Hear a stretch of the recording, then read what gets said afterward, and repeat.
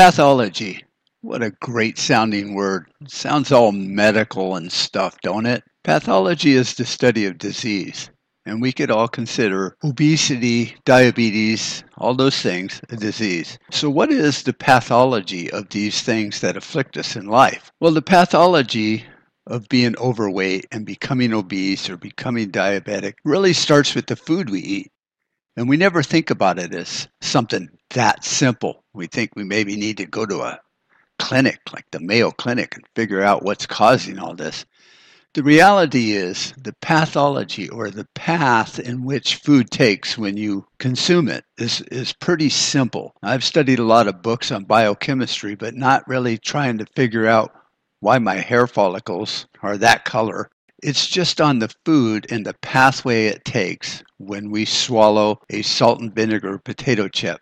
Did you know that no matter what you're eating, whether it's a potato or a potato chip or French fries, the minute it is absorbed into the body, it becomes glucose or sugar. Now, the simplest part or way to look at this is once there's sugar in your body and glucose and your blood levels rise, what happens is there's this little tiny switch that goes off regardless, just like sweating when you're hot. The body triggers this, you can't control it, it's just the way it is. So when your blood sugar levels get up over 20 to 30 microunits per deciliter, your body flips this switch and it's no longer burning fat. It's just physiology. It's the way we work, just like we sweat when it's hot. Once that little switch gets flipped, what happens is we're no longer burning fat. It's impossible. The body has to produce insulin to get rid of that sugar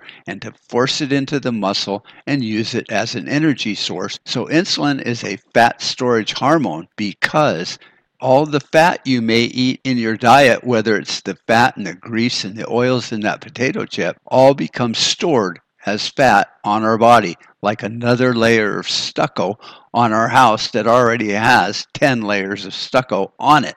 So during this process of the body and this pathway in which the enzymes operate, what ends up happening is you can't burn fat for 4 hours. It's right around 4 hours, not always, but usually with 3 to 4 hours. Well, what happens in that 4 hours? Your body gets hungry again. That bag of chips didn't do anything for you nutritionally or to give you cessation. So then you eat again. So let's say that you're on a keto diet and you're like, oh, I'll eat a big raw steak full of marbled fat. Well, during that 3 or 4 hours, that fat cannot be burned and used as energy. So therefore, it just puts another layer of stucco on your house. And you're going to be hungry because the calories that you got out of the rest of the meat from the protein and any other things are going to give you a little bit of energy, but you're going to get 40 to 50, 60% less energy from that meal you just ate. Now, all the other stuff that turns into blood glucose, again, resets that switch for another 3 or 4 hours. So we continue this cycle of eating things that raise our blood sugar and stops us from burning fat. That's why the keto diet works. It's not because it's magic. It's just because that's how the body works.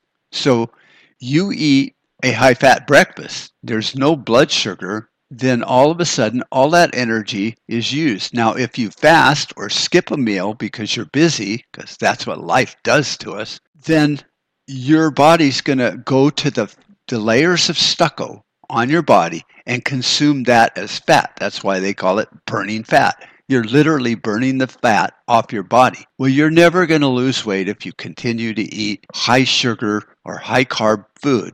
Fruit is a sugar. It's fructose. If you can make wine out of fruit and you can make whiskey or alcohol out of grains, then there's sugar in it. There's about a half a cup of sugar in one baked potato. So you get all that sugar ripping through your body, and then you happen to put real butter on that baked potato. Well, that butter is now going to become another layer of stucco because the body can't burn it. It's really, really simple. You put water in your gas tank, your engine's not going to run. There's no magic or voodoo or junk science involved in this. The keto diet is not a fad. It's been around for 2 million years. If it didn't work, we would have died as a species. So I hope you enjoyed this nutritional tip. Stop eating carbs, sugar, fruits, fructose, all of these things that are hurting your weight loss program. It is really that simple.